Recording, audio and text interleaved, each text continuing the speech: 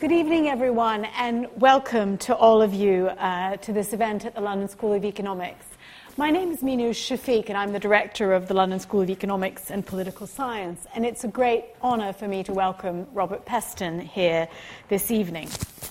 As you're probably well aware, Robert is ITV's political editor. He's the presenter of the politics show Peston on Sunday and the founder of the education charity Speakers for Schools, which I've had the pleasure of participating in. He's written 3 books, and for a decade, until the end of 2015, he was the BBC's economics and business editor, and famously broke the story about the collapse of Northern Rock, which was in many ways a key turning point in the 2008 financial crisis. Previously, he was city editor at The Telegraph, political editor and financial editor at the FT. He's also won more than 30 awards for his journalism, including Journalist of the Year from the Royal Television Society. Tonight, he's here to talk to us about his new book. And the book is written as a dialogue with his father, a graduate of the LSE, Maurice Peston. Lord Peston was one of the most distinguished economists of his generation and sadly passed away a year and a half ago. But we are, and I guess many of us wish he were still here to explain the mess that the world is in these days. Fortunately, we have his wife, Lady Peston, here, his sister, Myra Cathell, and his children and grandchildren, and many close family friends here as honoured guests in the first row. And so we are delighted to have them here in honour of his contribution to LSE. And we're also lucky to have Robert, who will today try and explain to us how we got to where we are and where we might be going in future. For those Twitter users in the audience, the hashtag for today's event is hashtag LSE Peston, and I'd ask you to put your phones on silent, and the event will be recorded and podcast afterwards. And we're going to start with Robert and I doing a conversation, and then after that we will open up the conversation to members of the audience. So let's do that. Thanks, Sophie. Take a breath. Okay, so Robert, this is a very unusual book. It's a deeply personal book, and in many ways an homage to your father, who was a distinguished professor here at the school, and to your mother, and many of the values that they instilled in you. Say something about that. So, my dad died in April of last year, before the vote for Brexit, before the vote for Trump, before the Corbyn surge. And truthfully, I don't think he'd have approved of any of those phenomena. But equally, I don't think he would have expected them.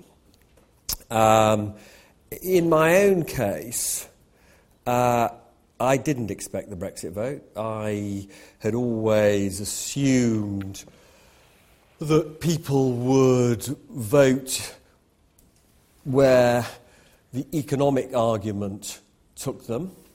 And it did seem to me that the economic argument overwhelmingly was in favour of remaining in the EU. So I was surprised, and something actually I said during the campaign repeatedly, I was surprised by the Brexit vote. Having seen the Brexit vote, I actually did think, so I began to sort of try and understand what had happened, and I did then think Trump would probably be elected. And I equally, though I think the Corbyn surge is obviously different in the sense that many of the people who voted for Corbyn in that last election were not the same people who voted for Brexit, but some of the root causes of the Corbyn surge are similar to, as I say, the Brexit vote and the vote for Trump. And, you know, because I felt that my world had been turned upside down I think many of us felt this, by these, what I think of as a popular revolt. I wanted to try and understand it. And, throughout my life, one of the ways I tried to understand what's going on in the world was to chat to my dad. We didn't always see eye to eye on these things, but, he was always somebody who was full of wisdom and always worth having a good argument with, either about this or about the Arsenal Football Club, and which was our other shared passion.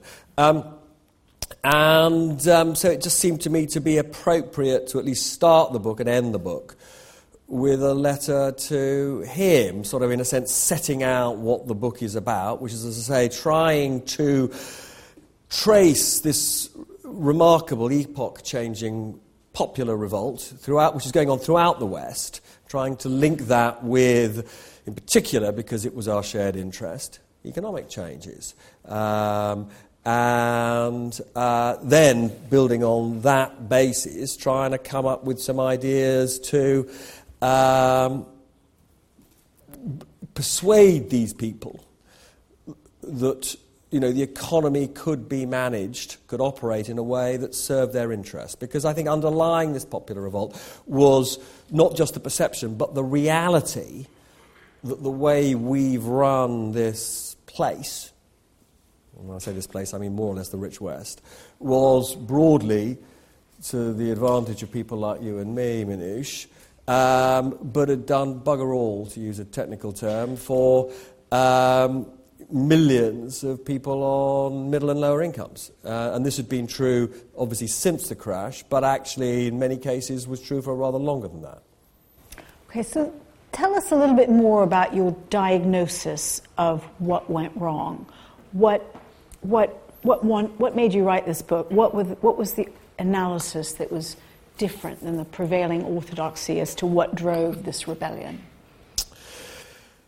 So it's a very, I have to say, I think it's a much more complicated picture than is sort of widely thought. So part of it is obviously disappointed expectations. The expectations have been disappointed since the crash of 2008. So, 2007 or so, I'm the most hated person in Britain because I'm telling people that, what's happening in financial markets is going to make us all poorer, and then we do all become a lot poorer as banks are unable to lend. We have the mother of all recessions, and at that point I'm sort of saying there will be these profound political consequences because people are going to get unbelievably angry about all of this, and there's going to be riots on the streets and all the rest of it. And there was a bit of rioting on the streets, in Greece and Occupy and all the rest of it. But actually, in retrospect, remarkably little. People, I think, expected, as has happened after previous recessions, things to just gradually get better. They trusted the establishment to try and sort things out. And, of course, almost none of that happened. The recovery since 2007, 2008 is so much weaker than the recovery that we saw since any of the post-war recessions. And it wasn't just headline GDP, it was GDP per head, it was living standards, it was productivity.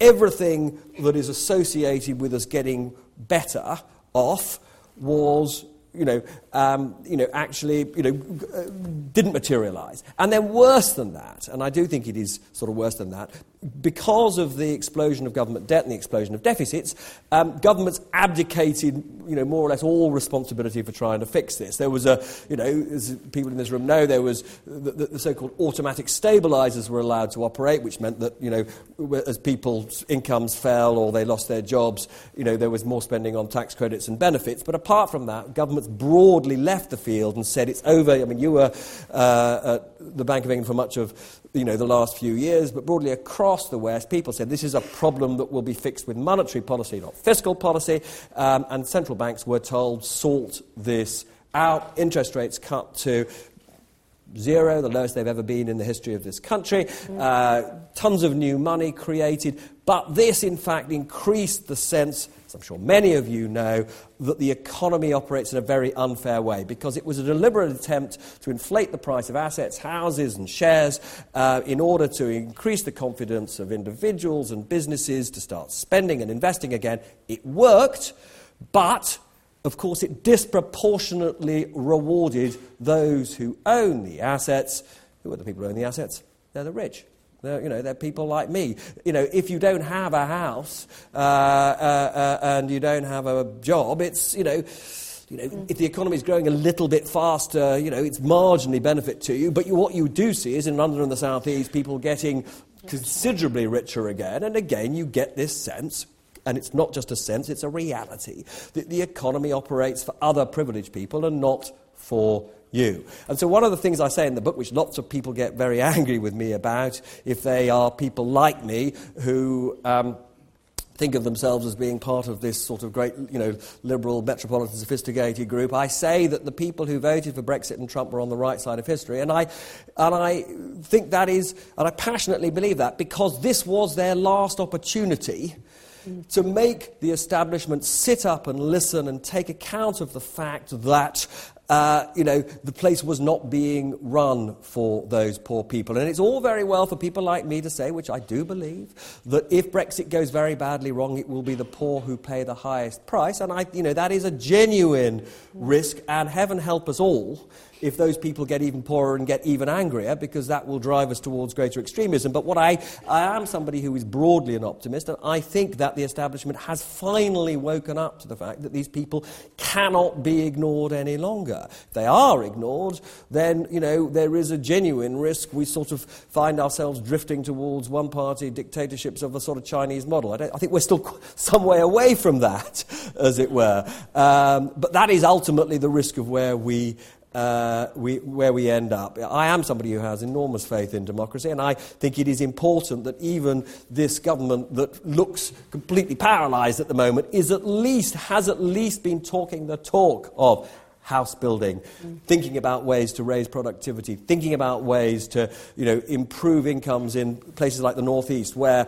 income per head is 50% lower on average than it is in London and the South East. Productivity a third lower than it, which is, unless you get productivity growth, you cannot get incomes up. Productivity has been flatlining, but it's a particular problem in places like the North East, the North Midlands, and, it is the gap between the much of the country and London and the South East is scandalously huge, both in wealth-generating ability and actual wealth and income. But let me challenge you a bit. So the diagnosis may be right, the nature of the grievance may be legitimate, but is the policy response the appropriate one? Will Brexit, will America First deliver salvation to those protests? No. No, of course not. So that's kind of a problem. Yeah, it is a problem. No, of course that is a problem, and that what the book is about is to move the debate, where it needs to be in terms of the kind of policies that politicians should be adopting to help these people. No, look, at the moment, the great tragedy we have in this country is, government is, it's a great joy to be talking about these sorts of challenges because, I've just come from a House of Commons which is sort of paralysed by, all the rumours and reality of these sexual harassment cases. It's the most miserable, depressing place to be at the moment. For a very good reason, which is a lot of people who behave very badly for a long time. And so there are two causes of, serious paralysis in, the kind of government we want and expect. One is this latest wave of sort of post-Weinstein scandals affecting politicians, and secondly, just that, unfortunately, Brexit is occupying so much of, governments and officials' time, and they are handling it so spectacularly badly that, almost nothing else of a sensible and rational sort is happening at the moment. But I am somebody who, although I quite often say things that people think are gloomy, I am broadly an optimist that, we are at last beginning a proper debate, and we will get to a place here and even, believe it or not, in America, but it's, this transition will be difficult and it will be painful. But my broad argument is, we had to have a shock because the way that we were running this place could not go on as it was because too many people were being left behind. Well, so let's move on to the kinds of solutions you propose in the book as to ways to solve these very real grievances. So you suggest things like mandatory profit sharing with workers, having different interest rates for different parts of the country, having more investment in regional development banks to try and address the regional inequities in the UK, taxing assets and wealth more aggressively. Now, conventional economists would have grievances against all of those proposals. Yeah. Tell us a little bit about why you think they will work. Well, partly because conventional economics has been such a spectacular and miserable failure recently, and which would be one reason. Look, and let's be absolutely clear. There's a sort of, there are a lot of suggestions in the book, and they are mostly there to get a debate going in the territory that I think is important. So, and just to be clear, I think it is, at a time when governments have abdicated responsibility for, in any meaningful sense, for regional policy, and you are saying to, the central bank, over to you, it does seem to me to be important to think about the cost and availability of finance in parts of the country which have historically been either starved of finance or have been charged too much for it. And there would be something to be said for,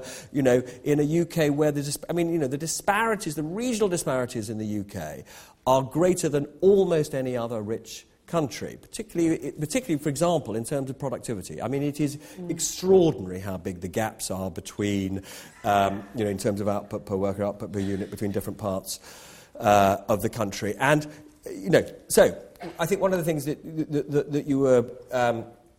we were going to talk about, we'll get back to these individual policies in a moment, but, so a conventional solution to all of this would be encourage mobility. Right? So encourage people in poorer parts of the country to relocate to other parts of the country where the opportunities are greater.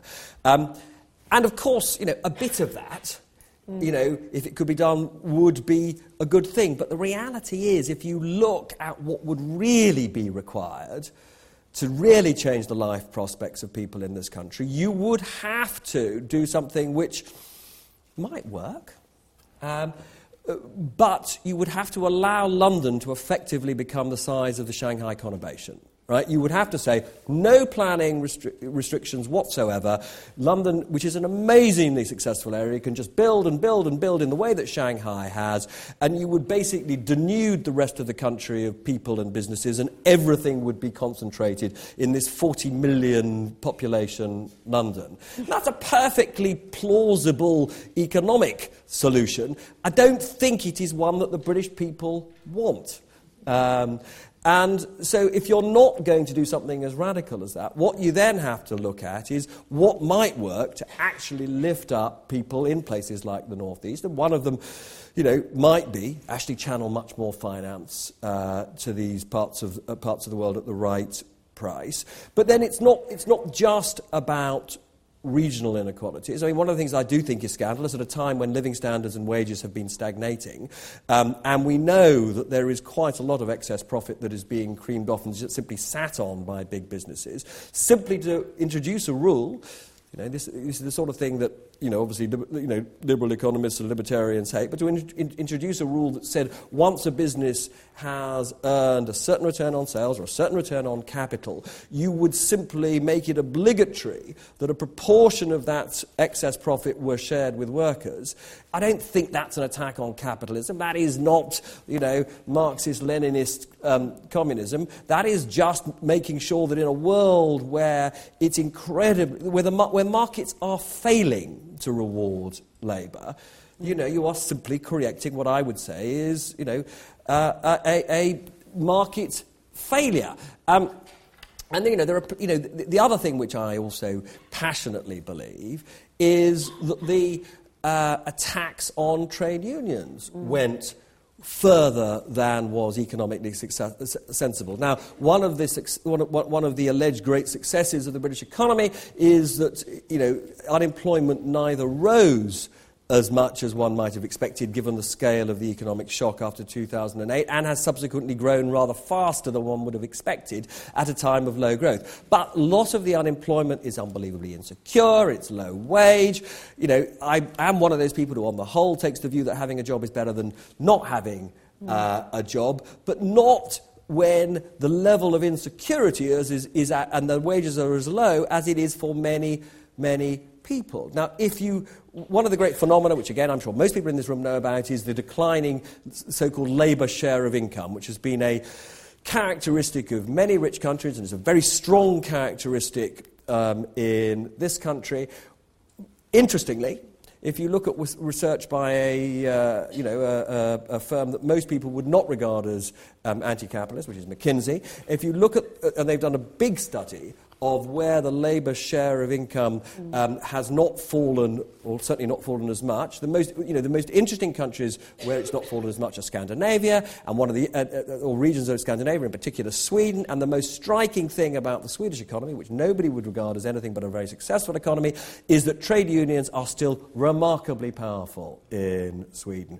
And it is, frankly, the powerlessness of individual workers in a deregulated economy like the UK, which partly explains these flatlining living standards. And, it is not, as I say, a return to some form of completely,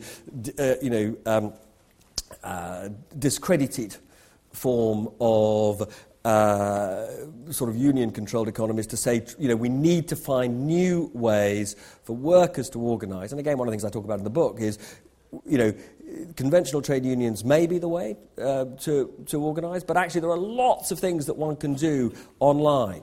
And I'm amazed that, it is sort of extraordinary that you have these platforms like Uber, which are brilliant at aggregating, and yet we don't yet have powerful enough platforms where workers aggregate in a way that gives them much more power when negotiating. But I think we are getting there. Although we have the opposite. I won't name it, but there is now a website, where workers can offer their services for as low as £5 an hour, basically circumventing the minimum wage and undercutting each other. So in many ways, the platforms are doing the opposite of supporting higher labour income.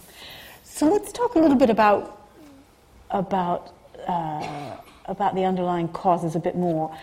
You try and tackle the perennial debate about the productivity puzzle and why productivity in the UK and most advanced economies has continued to be so stagnant. Tell us a little bit more about what you think is driving this low productivity.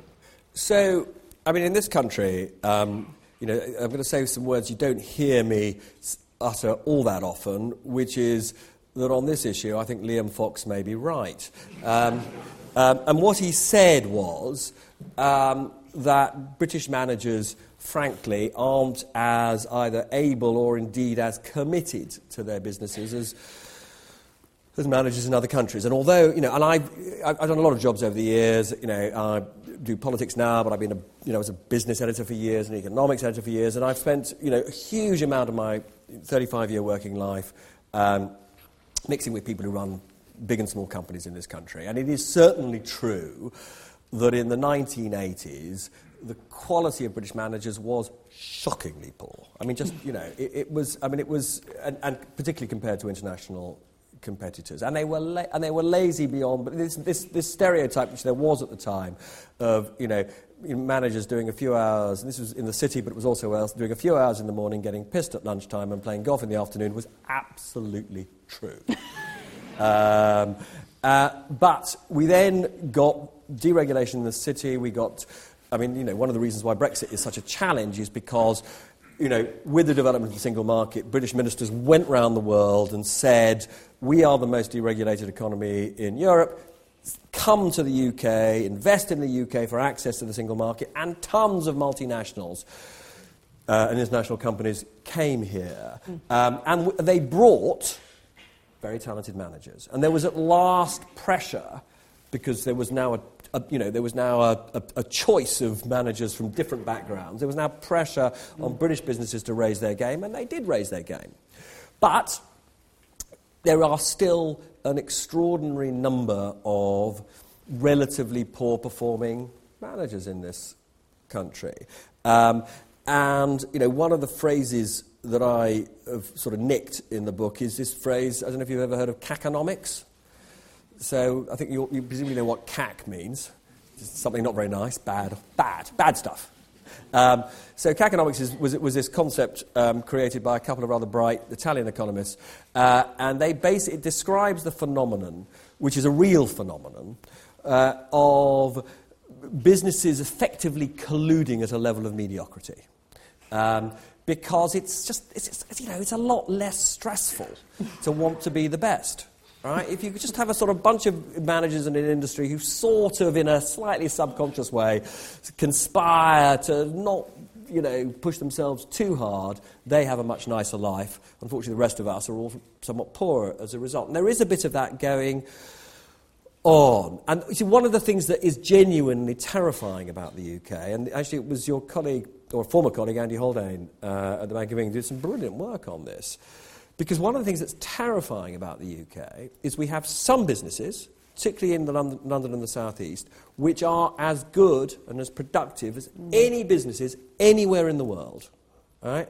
And then we have an astonishing number of businesses in this country that are significantly worse than almost any other business anywhere in the world. The gap between our good-performing businesses and our poor-performing businesses is wider than literally any other Western country.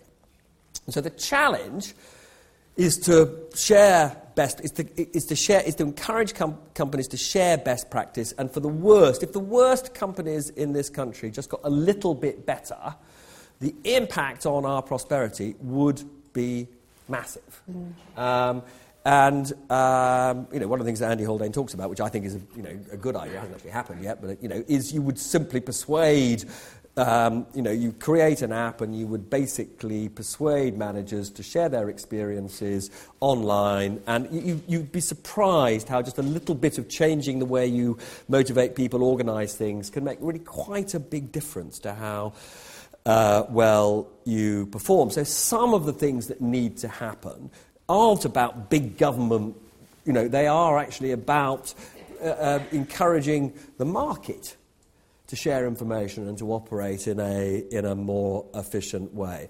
But I have to say, there are other things that do require government action. I mean, there is, lots of research going back many, many years that indicates that although we have an absolutely world-class financial centre here in the UK, most of it based in London, it is brilliant at the international trade finance side of things. It's brilliant at the share trading side of things. It's brilliant at coming up with appalling tax avoidance schemes.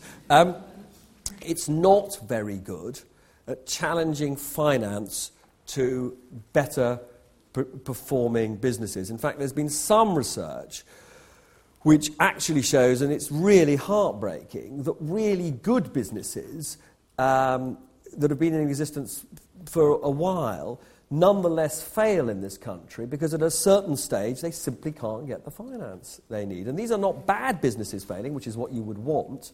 These are good businesses. So there is a fundamental problem with the way we finance, and it's very difficult to see that being fixed without some government intervention. Let me turn to the role of government.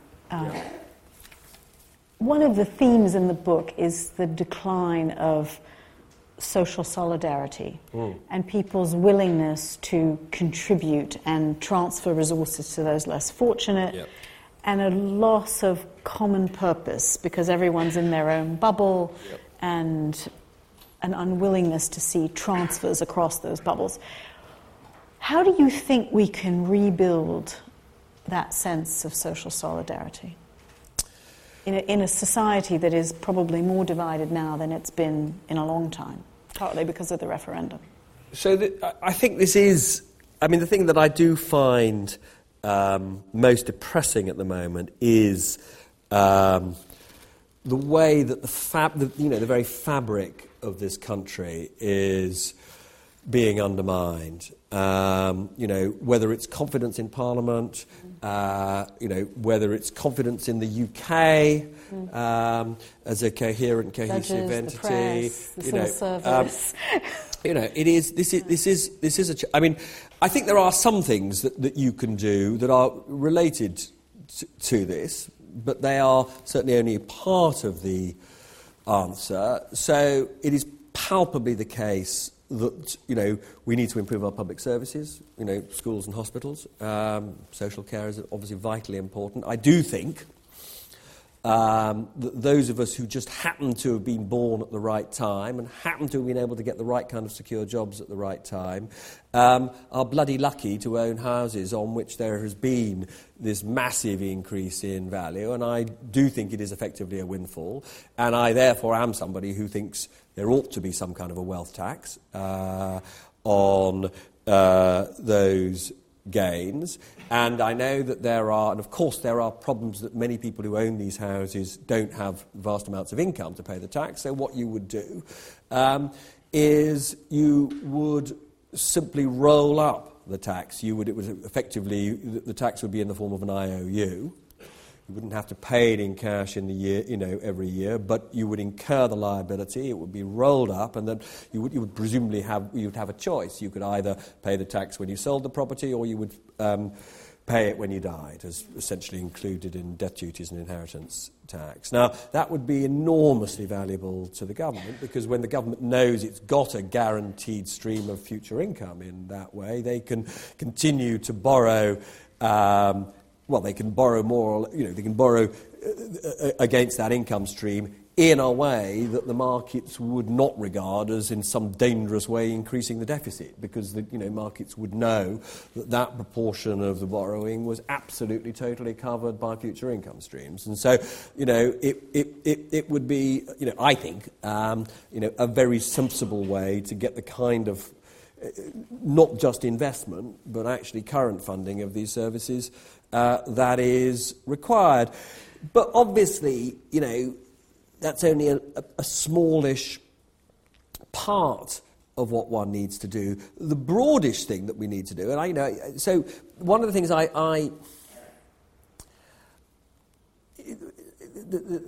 so a lot of people plainly voted in particular ways in these elections because they somehow felt their identity was being threatened. Threatened either by the pace of change in immigration or, the technological change. There are all sorts of ways in which people have increasingly felt somehow that their country was not theirs anymore. Now, my own view, I'm sort of slightly old-fashioned about this, that I think much of this can be solved if you fix the economy. If people feel that they are getting richer, and more importantly, that their children stand a chance of getting richer, because the other big phenomenon, which is we all know about in this room, is that this is an important time when few of us are confident in. My parents' generation, did believe in progress. They did believe that we were getting richer. It's very hard for people of my generation to be confident that our children will be richer than us, or indeed that our grandchildren will be richer than us. That's a big change. So you do have to absolutely concentrate on these sorts of economic changes that persuade people that at least, even if we cannot convince people that they are going to become richer in the way that people did feel more confidence in the 60s, 50s and 60s, nonetheless, they do have to feel that the economy is being operated in a fairer way. And that is not happening. And that's why things like wealth taxes that improve public services matter. And why changing the way that we teach people in schools so that people acquire the kind of skills where we can be more confident that they're going to get fulfilling jobs. It's why I do take seriously, it's a bit of a cliche at the moment of popular debate, but I take the whole issue of the universal guaranteed income as something that we need to be talking about and trying to come up with practical ways of introducing in a way that doesn't undermine incentives for people to work. So it is, these are the important issues of our time. The one thing I was slightly shying, away from, I am somebody who has instinctively, come from an Ashkenazi Jewish background. We would I would not be here today if, my ancestors not that long ago weren't hadn't been led into the country fleeing pogroms and the horrible conditions of Poland and Russia in the late 19th century, early 20th century. So I am somebody who instinctively is in favour of immigration, because I wouldn't be sitting here boring you all today if it hadn't been for immigration. I do take seriously, it's one of the things I talk about in the book, the problem, particularly for the bits of Britain which there are certain. It's very interesting. There are certain parts of the country which just find adapting to rapid change harder than others. University towns are used to lots of people coming in and out the whole time, and they find an influx of new people very easy to cope with. Towns which don't have universities, which suddenly find 10% of their population coming from Poland and Eastern Europe, they find that much harder, much more of a challenge to their sense of who they are. And I think one has to, in the old days I didn't take that problem seriously enough. I now do take it seriously. I still think that the solution to this is not to say we're going to cut ourselves off from the rest of the world and we're going to pull up the drawbridge. It is to find ways to make those communities more adaptable to change and to make the people in those communities feel the economy works better for them. Yep. It's hard. Let me move to the issue about how do you persuade people to accept these kinds of reforms and changes. You talk about education in the book and the role of education in enabling people to improve their lot. And you also talk about social media as the empire of emotions, and the fact that it's crowded out fact-based, evidence-based debate. And so how do you persuade the public to move its thinking when education is where it is and when social media is reinforcing people's prejudices rather than advancing the debate? So I think one of the reasons why it is also messy and complicated is indeed because we're not only going through these profound economic changes, and we haven't even really talked about, AI and robots and what that's doing for job prospects, which, we might come on to later, but it is also because the way that we communicate is also going through this incredible revolution. And social media is a revolution, not that dissimilar from, the invention of the printing presses or the pamphleteering in the 19th century, the growth of, great populist national newspapers. This is a profound shift.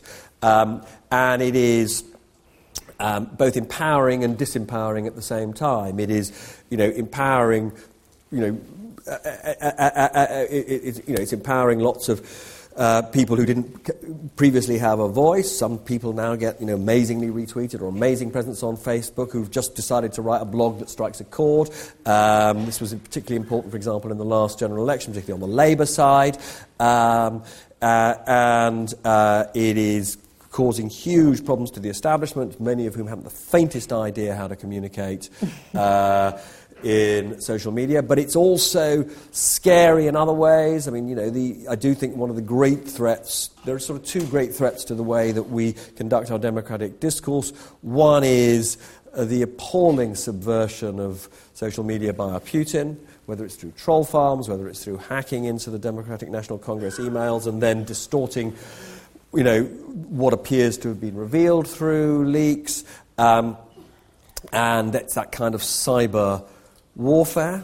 But then there is stuff which is probably illegal, but probably completely legal, but nonetheless creates a very unlevel playing field. So one of the most interesting things about the EU referendum was how extraordinarily sophisticated Vote Leave was when it came to using social media, and how unbelievably out of touch and traditional the Remain campaign was. So the Remain campaign was focused almost exclusively on leaflets that went through everybody's house and trying to persuade the BBC to be kind to them. And that was broadly the entire campaign. And whereas Vote Leave engaged in, because the reason this matters is because you had, at the beginning of the campaign, a sort of roughly 50-50-ish sort of split in sentiment on whether we should leave, and therefore just swaying 2 or 3% made a huge difference to this historic outcome. And Vote Leave were utterly brilliant in scraping data about all of us off the internet. Some of you may know that they did this sort of hilariously sort of Dr. Evil thing, where they did this online game where they asked people to predict the results of the European Football Championships that were taking place. And they said whoever predicted all the results would get a prize of £50 million. And as you all know, the odds of predicting all the results are very, very, very, very, very close to 1 in a gazillion. And they I mean, amazingly, which just also shows you slightly how stupid insurance companies are, they were able to get an insurance company to underwrite the risk of 50 million quid. They couldn't. What they actually wanted to do, for reasons that you'll understand, is they wanted to offer a prize of 350 million pounds, and you'll understand why that was. But amazingly, they couldn't. I think it's amazing, but they couldn't persuade an insurance company to underwrite that price. Even so, for many people, it was a bit of fun to predict the results, and all you had to do to enter the competition was give them your mobile phone number, your email address, your address, and say on a scale of 1 to 10 how likely you were to vote Leave or Remain. Now, in an online world, that is unbelievably precious information because it allowed Vote Leave to target tailored adverts, which were designed by this very, very clever Canadian marketing firm, to target very clever adverts at those people. It also enabled them to tell their troops which doors to knock on in a way that was going to absolutely maximise the use of these people's time in a super efficient way, and also how to design even their leaflets, right? And I do think that on the margin, it probably made the difference between them winning and losing on the back of a campaign which I think also mattered, which was a campaign based on hope. You may think it was a pack of lies, what they said, but it was an optimistic message, And we can revisit later, everybody's anger about the fact that the 350 million a week hasn't materialised, but the fact is it was a positive message where, when George Osborne said, if you vote to leave, the value of your house is going to collapse. I mean, if you don't own a house, that's a meaningless threat. And many of the people, the truth is, many of the people who voted for Brexit didn't own houses, right? I mean, it was a funny alliance, the Leave victory. Lots of people in council houses without jobs voted to leave, and they made common cause with lots of older people who owned their houses all right and simply had this view of, it was really important to, for Parliament to be sovereign and hated Brussels. And they were the sort of hardcore of people who've always hated Europe, but it was the alliance between them and poorer people, who often in social housing, that won the victory for Brexit. And which is why, to get to my original point, why, we have to take those people seriously. That was the really important protest vote. But to finish off here, so there is an enormous amount of money so there's a bloke, some of you would have read about this, I'm sure, there's a bloke called Robert Mercer who, is a multi-billionaire, one of these rocket scientists who works for one of the world's most successful hedge funds, and he has poured money into so Cambridge Analytica, some of you will have heard of, which is, in politics, it's the equivalent of a hedge fund, right? Because what it does is it basically creates algorithms to target appropriate adverts at people who will be susceptible to those adverts. And, he has made, an extraordinary amount of money over many years designing algorithms to work out anomalies in markets.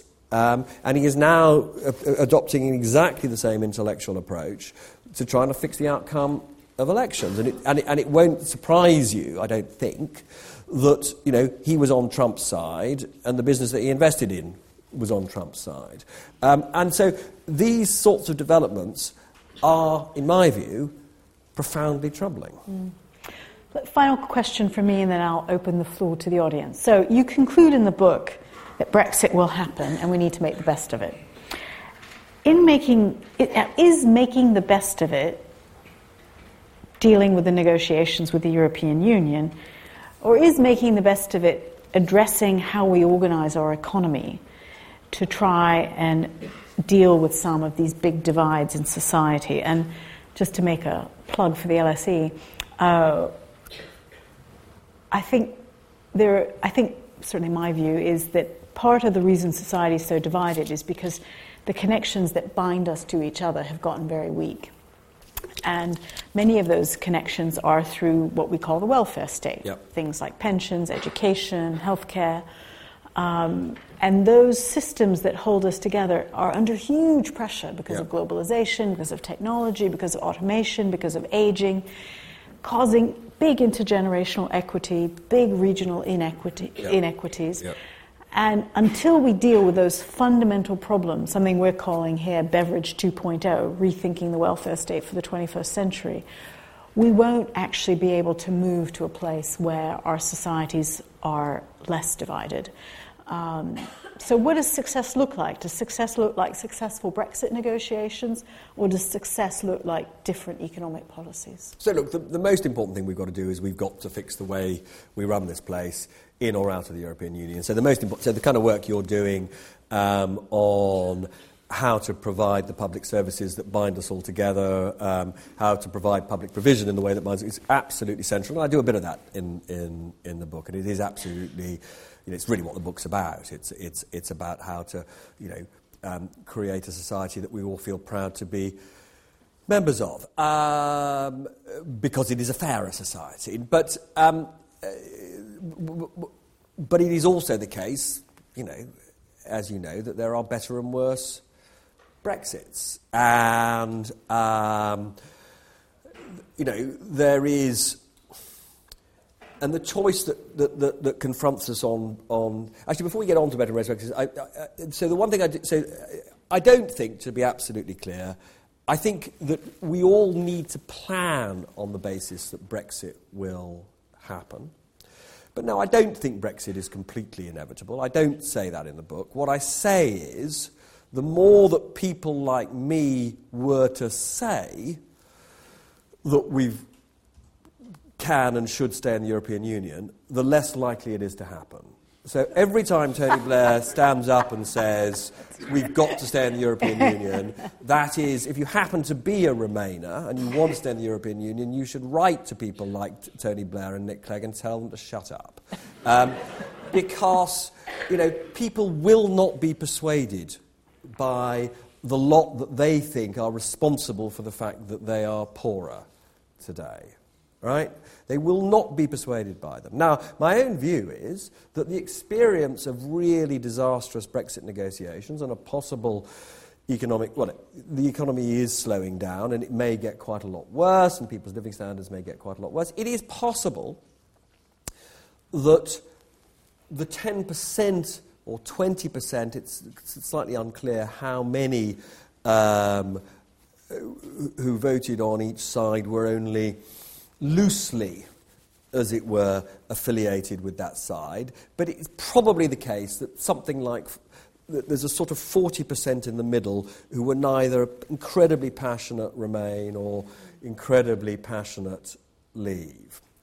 And it is possible that those who voted for Leave, who were in those... let's just give the establishment a kicking group, but we don't, we don't have this sort of ideological, religious hatred of Brussels. It is possible that, that fifth of the population could just change their minds over the next year or two. And that would show up in opinion polls, and it would show up... we would see that. And I think the task for politicians at the moment is to be led by the people rather than trying to lead the people. I think there is literally no chance of Brexit being stopped if politicians want to lead this process. But it is completely plausible that the British people may, at some point, change their minds. And, at that point, politicians then have to, and it seems to me the one party that is positioned for that at the moment, lots of people are not fans of Jeremy Corbyn, lots of people are fans of Jeremy Corbyn. The one thing that I would say Jeremy Corbyn has done rather adeptly is he has positioned Labour to move over to a Remain position, should that be what the British people seem to be signalling they want, in a way that's much harder for Theresa May to do. Now, to get back, though, to the original point, I think, I can't put a probability on that. I think it's possible that will happen. But I can't, but I don't think that's how we should be planning. We should be planning for Brexit, and plainly a Brexit that includes it is literally one of the most extraordinary things that people keep saying as though it is possible, which the government keeps saying as though it's possible, which is that everything can be agreed by next October in relation to Brexit. I mean, as I said, I've been using a lot of technical language tonight. That is bollocks. It is literally impossible. The sheer scale of, it's not just the divorce bill and the relationship, the border relationship with Northern Ireland and the status of migrants. It is, all the associated future relationships. The security relationship is fantastically difficult. Getting the European arrest warrant, keeping the European arrest warrant is fantastically complicated. Getting planes to land, medicines to be registered, nuclear waste to be processed, nuclear material to be used in hospital. And I haven't even begun to talk about the complexities of trade. Right? So, the only thing that matters right now is that we get an agreement on a transition.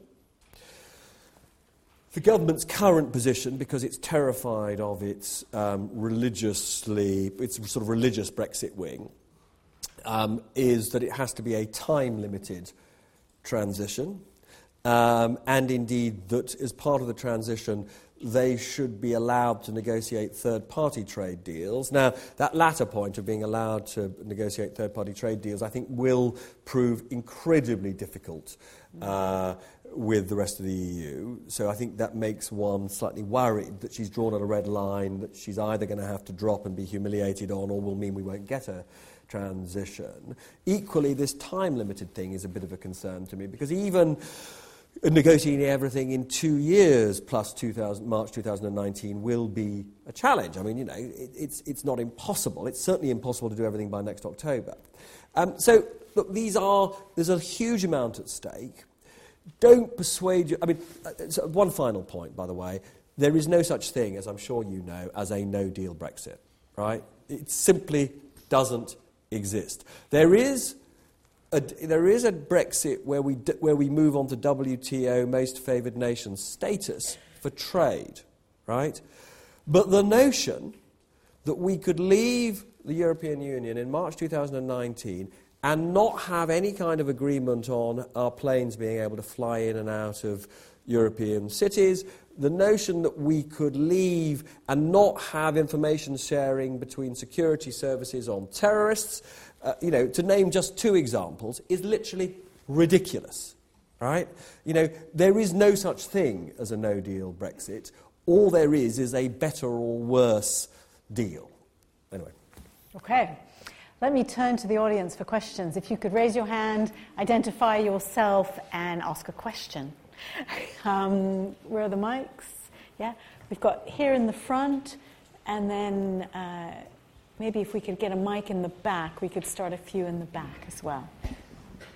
Hi, my name is John Trainer. You talk about British management, and I wonder if there's a historic cultural problem. Yep. I mean, it dates back to that phrase, "Oh, he's in trade," not quite the right cut. And do the best and the brightest for universities, where do they go to? Investment banking, corporate law. Is it seen as almost like, a bit of a failure if you went into a company making widgets? So I think historically that was a huge problem, no question. Too much.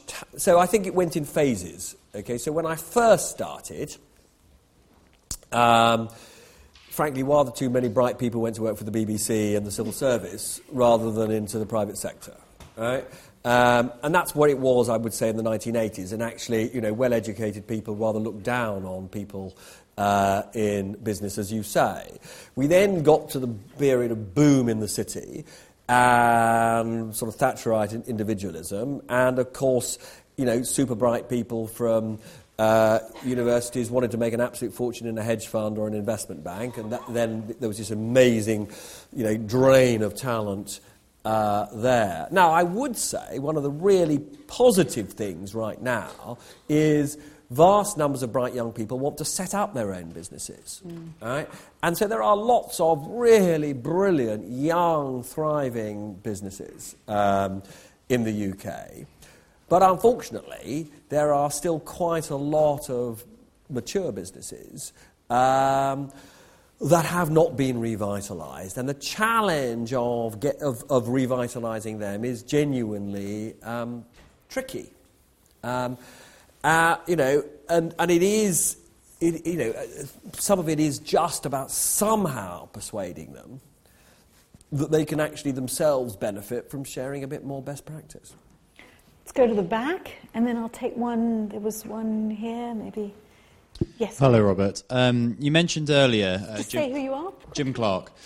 You mentioned earlier about taxing assets, like houses, which is a great idea, except you need to get people to vote for it. Ed Miliband tried the mansion tax in the past, and it was called the death tax and was incredibly unpopular. Theresa May tried something on social care, the dementia tax, and again, that was incredibly unpopular. So what I'm trying to say is you're always going to have a majority of people with property and things. How do you effectively get people to vote against their own self-interest? Well, one of the most striking things about the last election were the sheer number of young people who don't own, obviously, only properties, who came out to vote and voted for Labour.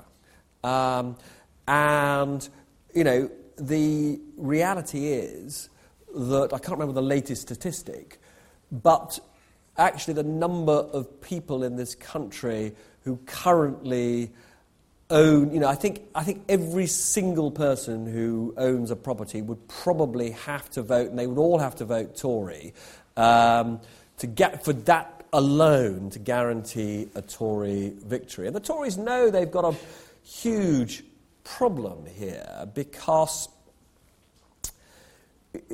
you'll have heard Theresa May's speech at conference, which was, on the one hand, a paean to capitalism, but then, obviously not on the same scale as Labour, but the only two things that were new in her speech to conference, apart from signs falling off the wall and, extraordinary coughing fits, were one, we're going to regulate the prices of energy, and two, we're going to build more social housing. In other words, she does this great, we are the party of markets and capitalism, and then says, and then the only two policies she comes up with are broadly, interfering in the operation of markets. And that's because right now she knows she's got a problem actually selling capitalism to people who see no prospect of ever accumulating any capital. And one of the reasons Corbyn is so successful with his statist solutions is because if you are a young person and you look at, not only your job prospects but the price and availability of housing, the message of capitalism is wonderful doesn't seem to resonate with you if you see literally, you haven't got a pension fund, and you see no possibility of acquiring any wealth. So, unless and until the Tories come up with, a way of selling free market liberalism that persuades young people that they will actually benefit from free market liberalism, then we will be in this two-party battle in which it is completely conceivable that a Labour Party could win offering a wealth tax. And I have to say, given that, as you yourself point out, that, the Tories still won, more votes than Labour, 2 percentage points more than Labour, despite offering what was in effect a wealth tax, shows that it can be done. Okay, over here. I need a woman asking a question. Aha. Over here to you. Okay. In terms of and what happens next the Brexit negotiations, have you actually heard any legitimate or viable solutions for the Irish border, or are they just ridiculously, warm and fuzzy, empty words that you hear behind the scenes as much as they do in front of the camera? So it's a genuine concern, and if you live on the border, as you know, currently the fear that there'll be a hard border and that'll result in an increase in the kind of violent crime that was in the past associated with that kind of border is it's a huge concern. So the answer is no. There is no, at the moment, genuinely rational solution. There is a lot of talk about Technology. How you could use technology. So, there's a lot of talk about how you can barcode goods, they can be scanned at some distance from each of the border, and you could keep the border itself open for people. Again, it depends on the nature of the kind of Brexit we get, whether that stacks up, because, in a world of no trade deal, it's going to be tricky, frankly, maintaining the permeability of people and goods to that extent. So a lot of it simply hinges on what kind of a trade and customs deal we end up with. And it's one of the reasons, so one of the things the book says, is that among the many... So I do think one of the scandalous mistakes that the Prime Minister made was to set a date for triggering Article 50 while getting nothing back from the rest of the EU in return for setting that date. And the reason she set that date for triggering Article 50 is because, she was surrounded on our benches by... She voted Remain. She was surrounded on her benches by Brexiteers who regard leaving the EU as a sort of article of faith. It's religion for them. They care about it even more than winning elections. And so at that party conference, she wanted to prove to them that she was on their side. So she made this promise that we would trigger Brexit by the end of March this year. Now, the reason that was a catastrophe was because we have no leverage once we've triggered Article 50, because the clock is ticking, there's an enormous amount to negotiate, and all power is on the other side of the negotiating table. We had an enormous amount of power before we triggered Article 50, because Angela Merkel and the other EU heads literally hated it that we said we were going to leave, but we hadn't said when. Because they basically felt it meant it was impossible for them to get on with any other kind of business. And they hated the fact that we were sitting at the table as people who were saying we were leaving the club, but they couldn't actually get rid of us. They loathed it. And so if we had said to them at that stage, OK, we know that the rules say we can't negotiate, but actually, we know that's bollocks. We know that you can change your mind and we can actually now, negotiate without the clock ticking. That would have been one thing we could have asked for. And they frankly could not really have said no if we said we're simply not going to tell you when we're leaving unless you do that. Or secondly, even if they hadn't bitten on that, the one thing they, I think, would have bitten on was, because this comes back to your point, the one, among the things that I absolutely agree with David Davis on is it's incredibly difficult to reach agreement on the Irish border separate from reaching agreement on the trade deal.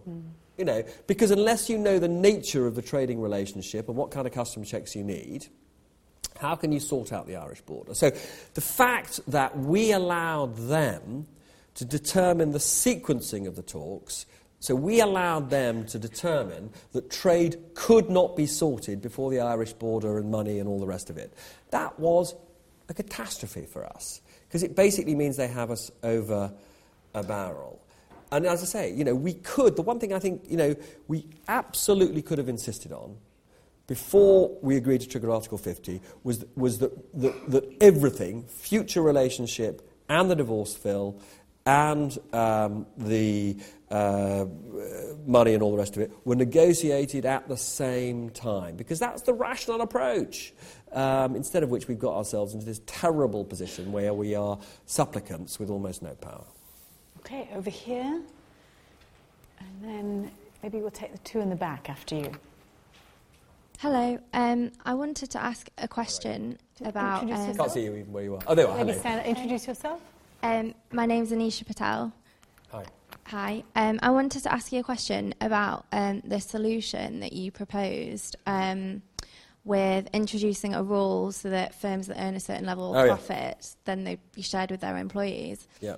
But considering some of the headlines recently that even the Queen doesn't really want to invest in the UK, given the Paradise Papers, do you not think we've got a problem with actually attracting investment to the UK, especially in areas where there's regional disparity, like, you've got Rochdale, and to name one, for example, or in Newcastle, those more further flung areas? Well, obviously, the point about these policies is they're not done in isolation. So obviously, you have to provide incentives for. You either have to provide much more cheap finance in the way that I talk about, or other kinds of tax incentives to persuade firms to set up in exactly the kind of places that we're talking about. And you have to invest massively in infrastructure. I mean, I do think, frankly, east-west rail links would be miles better than, these north-south high-speed links, for example, if there is a finite pot of money, which actually I slightly dispute when it comes to that kind of investment. I think we could be bolder in how much we borrow for genuine infrastructure investment, because I think proper infrastructure investment improves productive capacity and the growth potential. But so there's a huge amount that the state can and should do to make environments of the sort that you talk about more attractive. But of course, there will be those who say, if bosses aren't able to, earn X million a year because they've got to share a little tiny bit of it with workers, that'll, my own view is you always get vested interest complaining it's all too difficult and too terrible. I'm not talking, let's be absolutely clear here, about the abolition of the profit motive. I'm simply saying that over the level, it depends on the kind of business you talk about, because there are some businesses where the rate of return is, where you measure success is to do with sales, and there are some where it's to do with capital, and it depends on the nature of the business.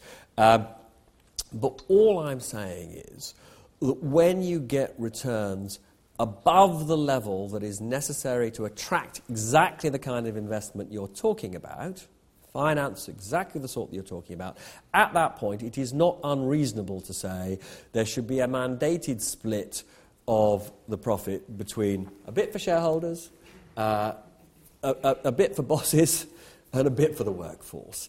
And in a world where nobody has really had a pay rise for 10 years. I don't think it's unreasonable to say that where a business is making what most of us would regard as excess profits, some of that should be shared by the workers. Okay, the top over there. Hi, thank you. Sorry, I'm Julia Langdon. I was just asking a quick question about what you think regarding EU regulation and how, at the moment, the EU... Sorry, I can't see you. Oh, sorry. Hi. Hello. Hey. So EU what, sorry? Sorry, how the EU regulates... Oh, EU regulation, yeah. On many predatory practices on the poorest in society, like cash loans, gambling, and like zero-hour contracts. And I was wondering what you thought the effect of Britain leaving the EU would be in that case, and what's the best thing that we as a society can do to ensure that there's protection when we leave? Sorry. So certainly I do think that a really important area of reform has to be in the territory of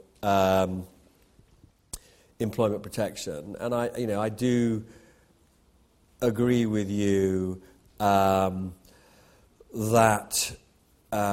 it is important that we see steps towards increasing effectively the power of workers to resist, the kind of employment practices that breed terrible insecurity and terrible stress. And I, think that is doable, frankly, in or out of the EU. As I said, when it comes to... so what were the other sort of areas? I wasn't quite clear. You were saying gambling and... 0 hours. Well, we said 0 hours. Obviously, we've addressed that. Cash loans. If you're talking about sort of cracking down on excessive interest rates, of course there should be more regulation to protect people from appallingly high rates of interest. Of course. Okay. Yeah. I think we've got one here and one here and one here. We've got about 10, 15 more minutes. And I have to come to Richard. Hi. It's me speaking. Hi, Jasper Cresdy Hyde. I find your solutions very interesting. But what I was wondering, what your opinion on this was what the likelihood is of what you proposed, or at least things in the area of what you proposed being implemented, and specifically who will be implementing them. And I completely respect you probably don't want to reveal any party or political preference here.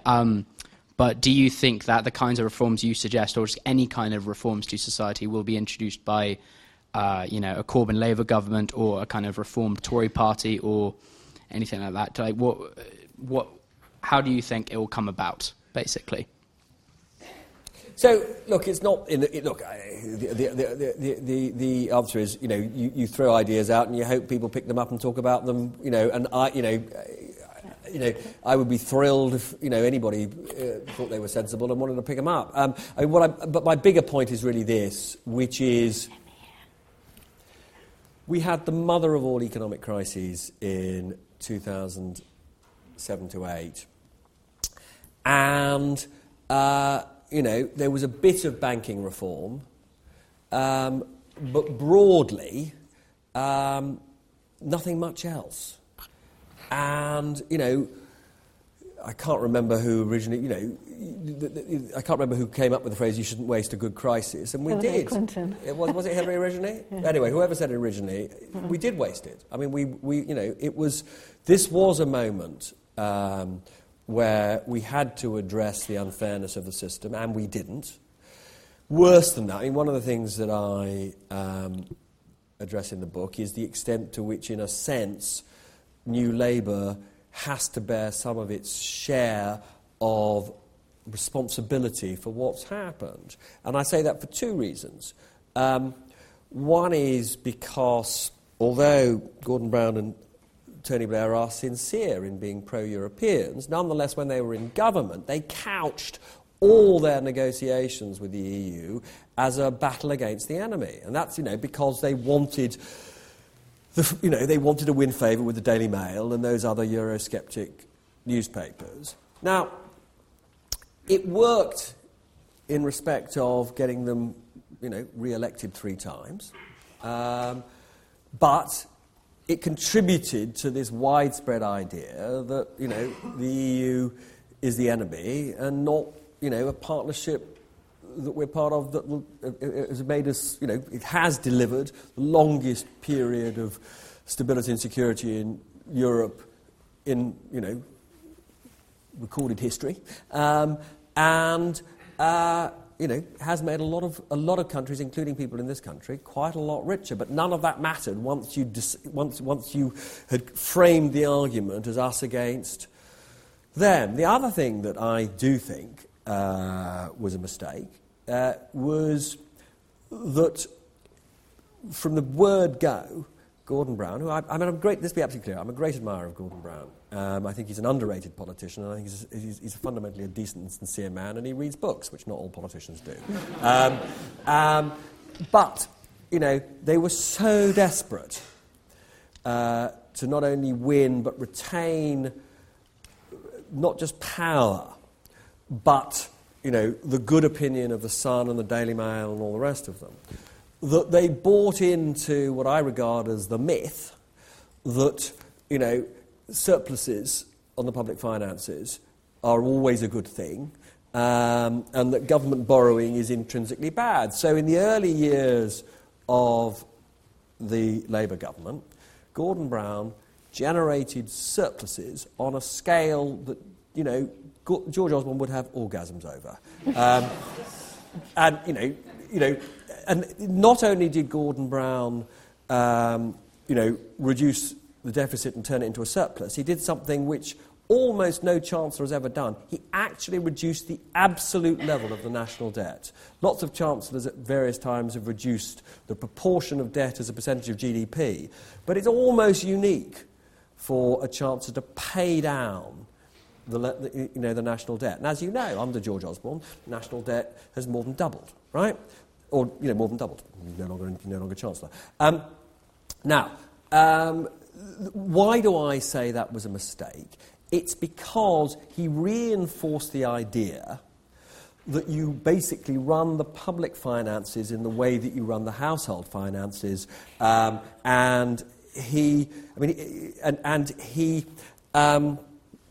bought into what he would now say he deeply rejects, which is the sort of neoliberal agenda that austerity is always a good thing, right? So when the coalition came in and embarked on austerity, not only did the government of Ed Miliband barely challenge it, but they also felt that even if they were to challenge it, nobody would listen to them, right? Because the public consensus was that the faster you pay down the debt, or you reduce the deficit and pay down, or we haven't paid down the debt, but the faster you reduce the deficit, the better. And that allowed a level of constraint on what the public sector does, which I think was both economically and socially damaging, and led us to a large extent to where we are today, with a fractured society and an economy that is weaker than it necessarily had to be. Okay, so I do think that, as I say, this is not just a problem of the coalition or the Tory party. This was a problem that was in the making for rather longer than that. And, the Labour Party of Blair and Bound do have some responsibility. Lady here, and then I'll have Richard have the last word. Hi there, my name's Erica Locke. First of all, thank you so much. It's been a really insightful conversation so far. Just on the back of the question that was just asked before me. Yeah.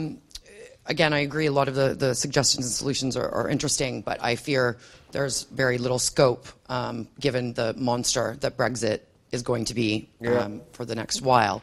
Yeah. And so the current political system as we know it, is it going to be capable to maybe push through whether these reforms or other ones, or does this political system as we know it need drastic reform itself? Does the two-party system really need to be called into question?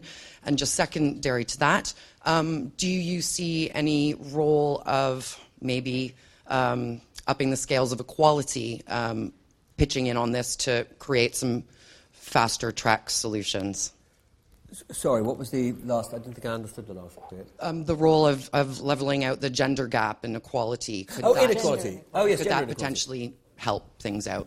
Yeah, I mean, I'm somebody who finds any kind of discrimination or inequality over gender or ethnic sort, absolutely abhorrent, and it is, one of the really most shocking things about the world in which we live.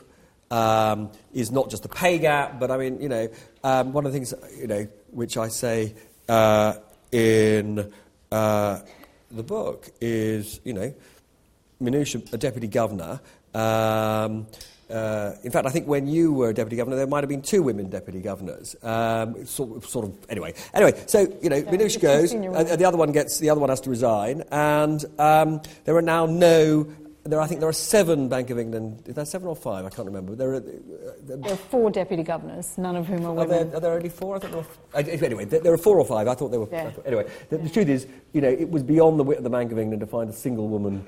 Actually, if you include there's this weird thing that the deputy governors, you're all called the governors, aren't you? Yes. So there are 5 governors, and not one of them is a somebody not of my sex, which is sort of, bizarre. Treasury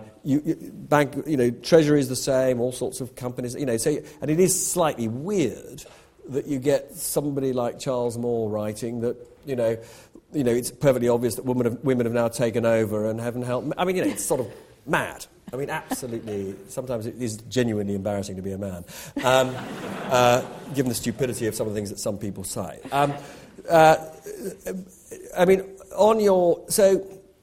changing the political system. So on the terms of the political system, I mean, I am somebody who would like a more proportional system. I think that rational outcomes would be more likely to be achieved where we were forced to have coalitions, right? I think one of the reasons why Germany has been, on the whole, a more successful country is because they have a tradition of coalitions that are broadly coalesce around the centre, right? I mean, they've got a problem with the extreme right at the moment, and that genuinely causes me huge worries. But broadly, I think a more proportional system, which meant that people had a voice, would be, better. I mean, one of the reasons, I do think a possible contributor to the strength of the Brexit vote and the emotion around it was the genuine unfairness that 4 million people voted for UKIP in the 2015 election and they didn't get a single MP. Now, whatever you think of UKIP, that was a scandal. It was a scandal, right? And those people did not feel that they were represented in our system. And, one of the reasons, David Cameron was so scared of them was because he feared that these people who had basically been disenfranchised would get angrier and angrier. Anyway, so he promised them this bloody referendum, and we know what happens. I do think that we need to look at electoral reform. I think the problem is, this has always been the way, and the problem is we are back to a two-party state in a way that we actually haven't been since the 1970s. I mean, one of the things that was extraordinary about the last election was, the way that all the smaller parties were marginalised. And of course, when you're back to a two-party state, neither of them has a very powerful interest in, pushing for electoral reform, which is a tragedy. Absolutely. Richard Laird, last question. Robert, there have been these surveys over long periods of time of how satisfied people are with their lives. Yeah. And none of them confirm the theory that there's a lot more dissatisfaction now than on average in the past. Mm. So I would like to suggest that it's not that people are more dissatisfied, but they are more able to express their dissatisfaction. And one thing, these are your other things that you've said, which I agree with, the discrediting of the elite because of the crash and the handling of it, but even more, the social media that you talked about. Mm. I think this has legitimized the expression of anger. It's polarized people by the confirmation bias coming from the algorithms used by the social media companies. Mm. It's propagated fake news. So I would really like to know what you think we can do about the social media if we want to preserve democracy. So, look, it's whether people are actually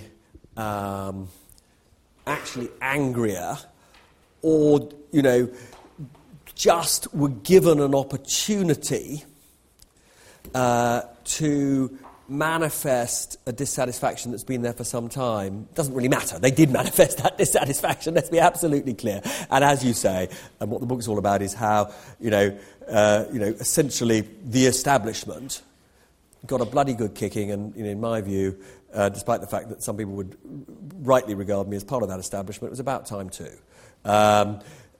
Because, people like, the thing that I was most upset about was how disconnected I'd become, from the country that I love. Right? So, go to an ordinary state school as a result of, my parents' political preferences, mixed with people from all backgrounds, wonderful experience, always thought of myself as being somebody who was not part of a particular elite, thought I sort of understood this country, and then when it comes to this particular vote, the Brexit vote, what do I discover? I know huge numbers of people, both as friends and acquaintances and contacts. I could barely find a single person that I knew who'd voted for Brexit in my circle. And that was profoundly shocking, because it said to me I was completely out of touch with this country that I thought I understood. Okay? And I don't, it's not just me, I think there was a whole load of us who bear responsibility because we simply, were out of touch. Now, I don't myself think that the problem is social media. I think the problem is, a governing class that, social media has complicated all of this. It has empowered people into thinking that they can change their worlds and maybe, given them false hope in that sense. And the thing that I most worry about now, and this is the thing I worry about more than anything else, is that people voted for change, and if they don't get that change, democracy itself could be threatened. And that is why, I think the most important thing that I'm saying, which is a very simple thing, which is what the book's about, which is that people like us have to recognise that change has to come. And it's about changing the economy so that people feel that they have a genuine stake in it. I mean, the most important graph when I show graphs on these occasions that I show people, is a graph of what has happened across the global income spectrum over the last 25 years. And what it shows is a 20 to 30 to 40% rise in the average incomes of the Asian middle class as a result of globalisation, and an equivalent rise in the incomes of the top 1% wherever they live. And let's be clear, that's people like us, right? We've done brilliantly out of globalisation over the last 40 years. But it also shows that the vast majority of people in countries like ours who are on middle to lower incomes are broadly no better off than they were over that period. Okay? And therefore, when people like me said, globalisation is fantastic, it's transforming the world for the better, yes, we were speaking a truth about people in India and Africa, and in particular China, but it meant nothing to somebody in Sunderland or somebody in Detroit. They might have some sort of vague, warm feeling that a Chinese peasant was no longer living on a dirt farm, but it didn't tell them how they were going to, provide what their kids were screaming for. And that, I think, is the challenge that we face, is to persuade those people that this system isn't rigged in favour of either people who don't live here or people like us. Anyway, there we go. Okay.